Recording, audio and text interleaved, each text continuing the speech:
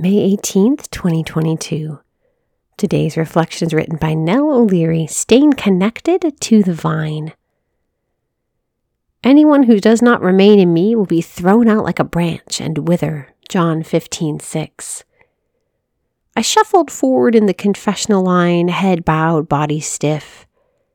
It had been almost 12 weeks since my C-section and longer still since my last confession, and I felt dry, distanced, and apathetic. Do I really need to be here? Are any of my sins that serious?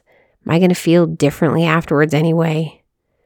I set my thoughts aside and focused on what I knew to be true. Jesus is the vine, and when I am not connected to him, I die.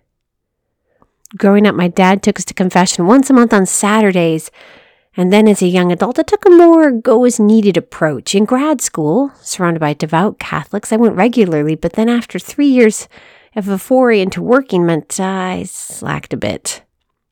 Young motherhood was drowning in babies, 3 and 3 years, and prayer was mostly, Lord, help. But once my oldest was 7 or 8, I caught my breath a bit and began weekly holy hours and weekly confession. Game changer. Until the pandemic hit, my 5th baby was born via cesarean, and my opportunity to stay connected to the vine through the sacrament of confession was stymied.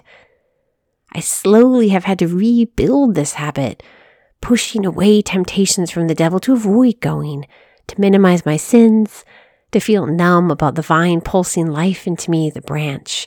I'm a year out from birth and still rebuilding the habit, so take heart. Wherever you are, whatever parts of your heart are withered, numb, dry, Jesus will bring you new life. He absolutely wants to not only restore you, but draw you closer to him. Acknowledge and set aside your inhibitions and get to confession this week. His healing is real, and his healing is for you. Lord Jesus, we thank you for this day and for this sisterhood.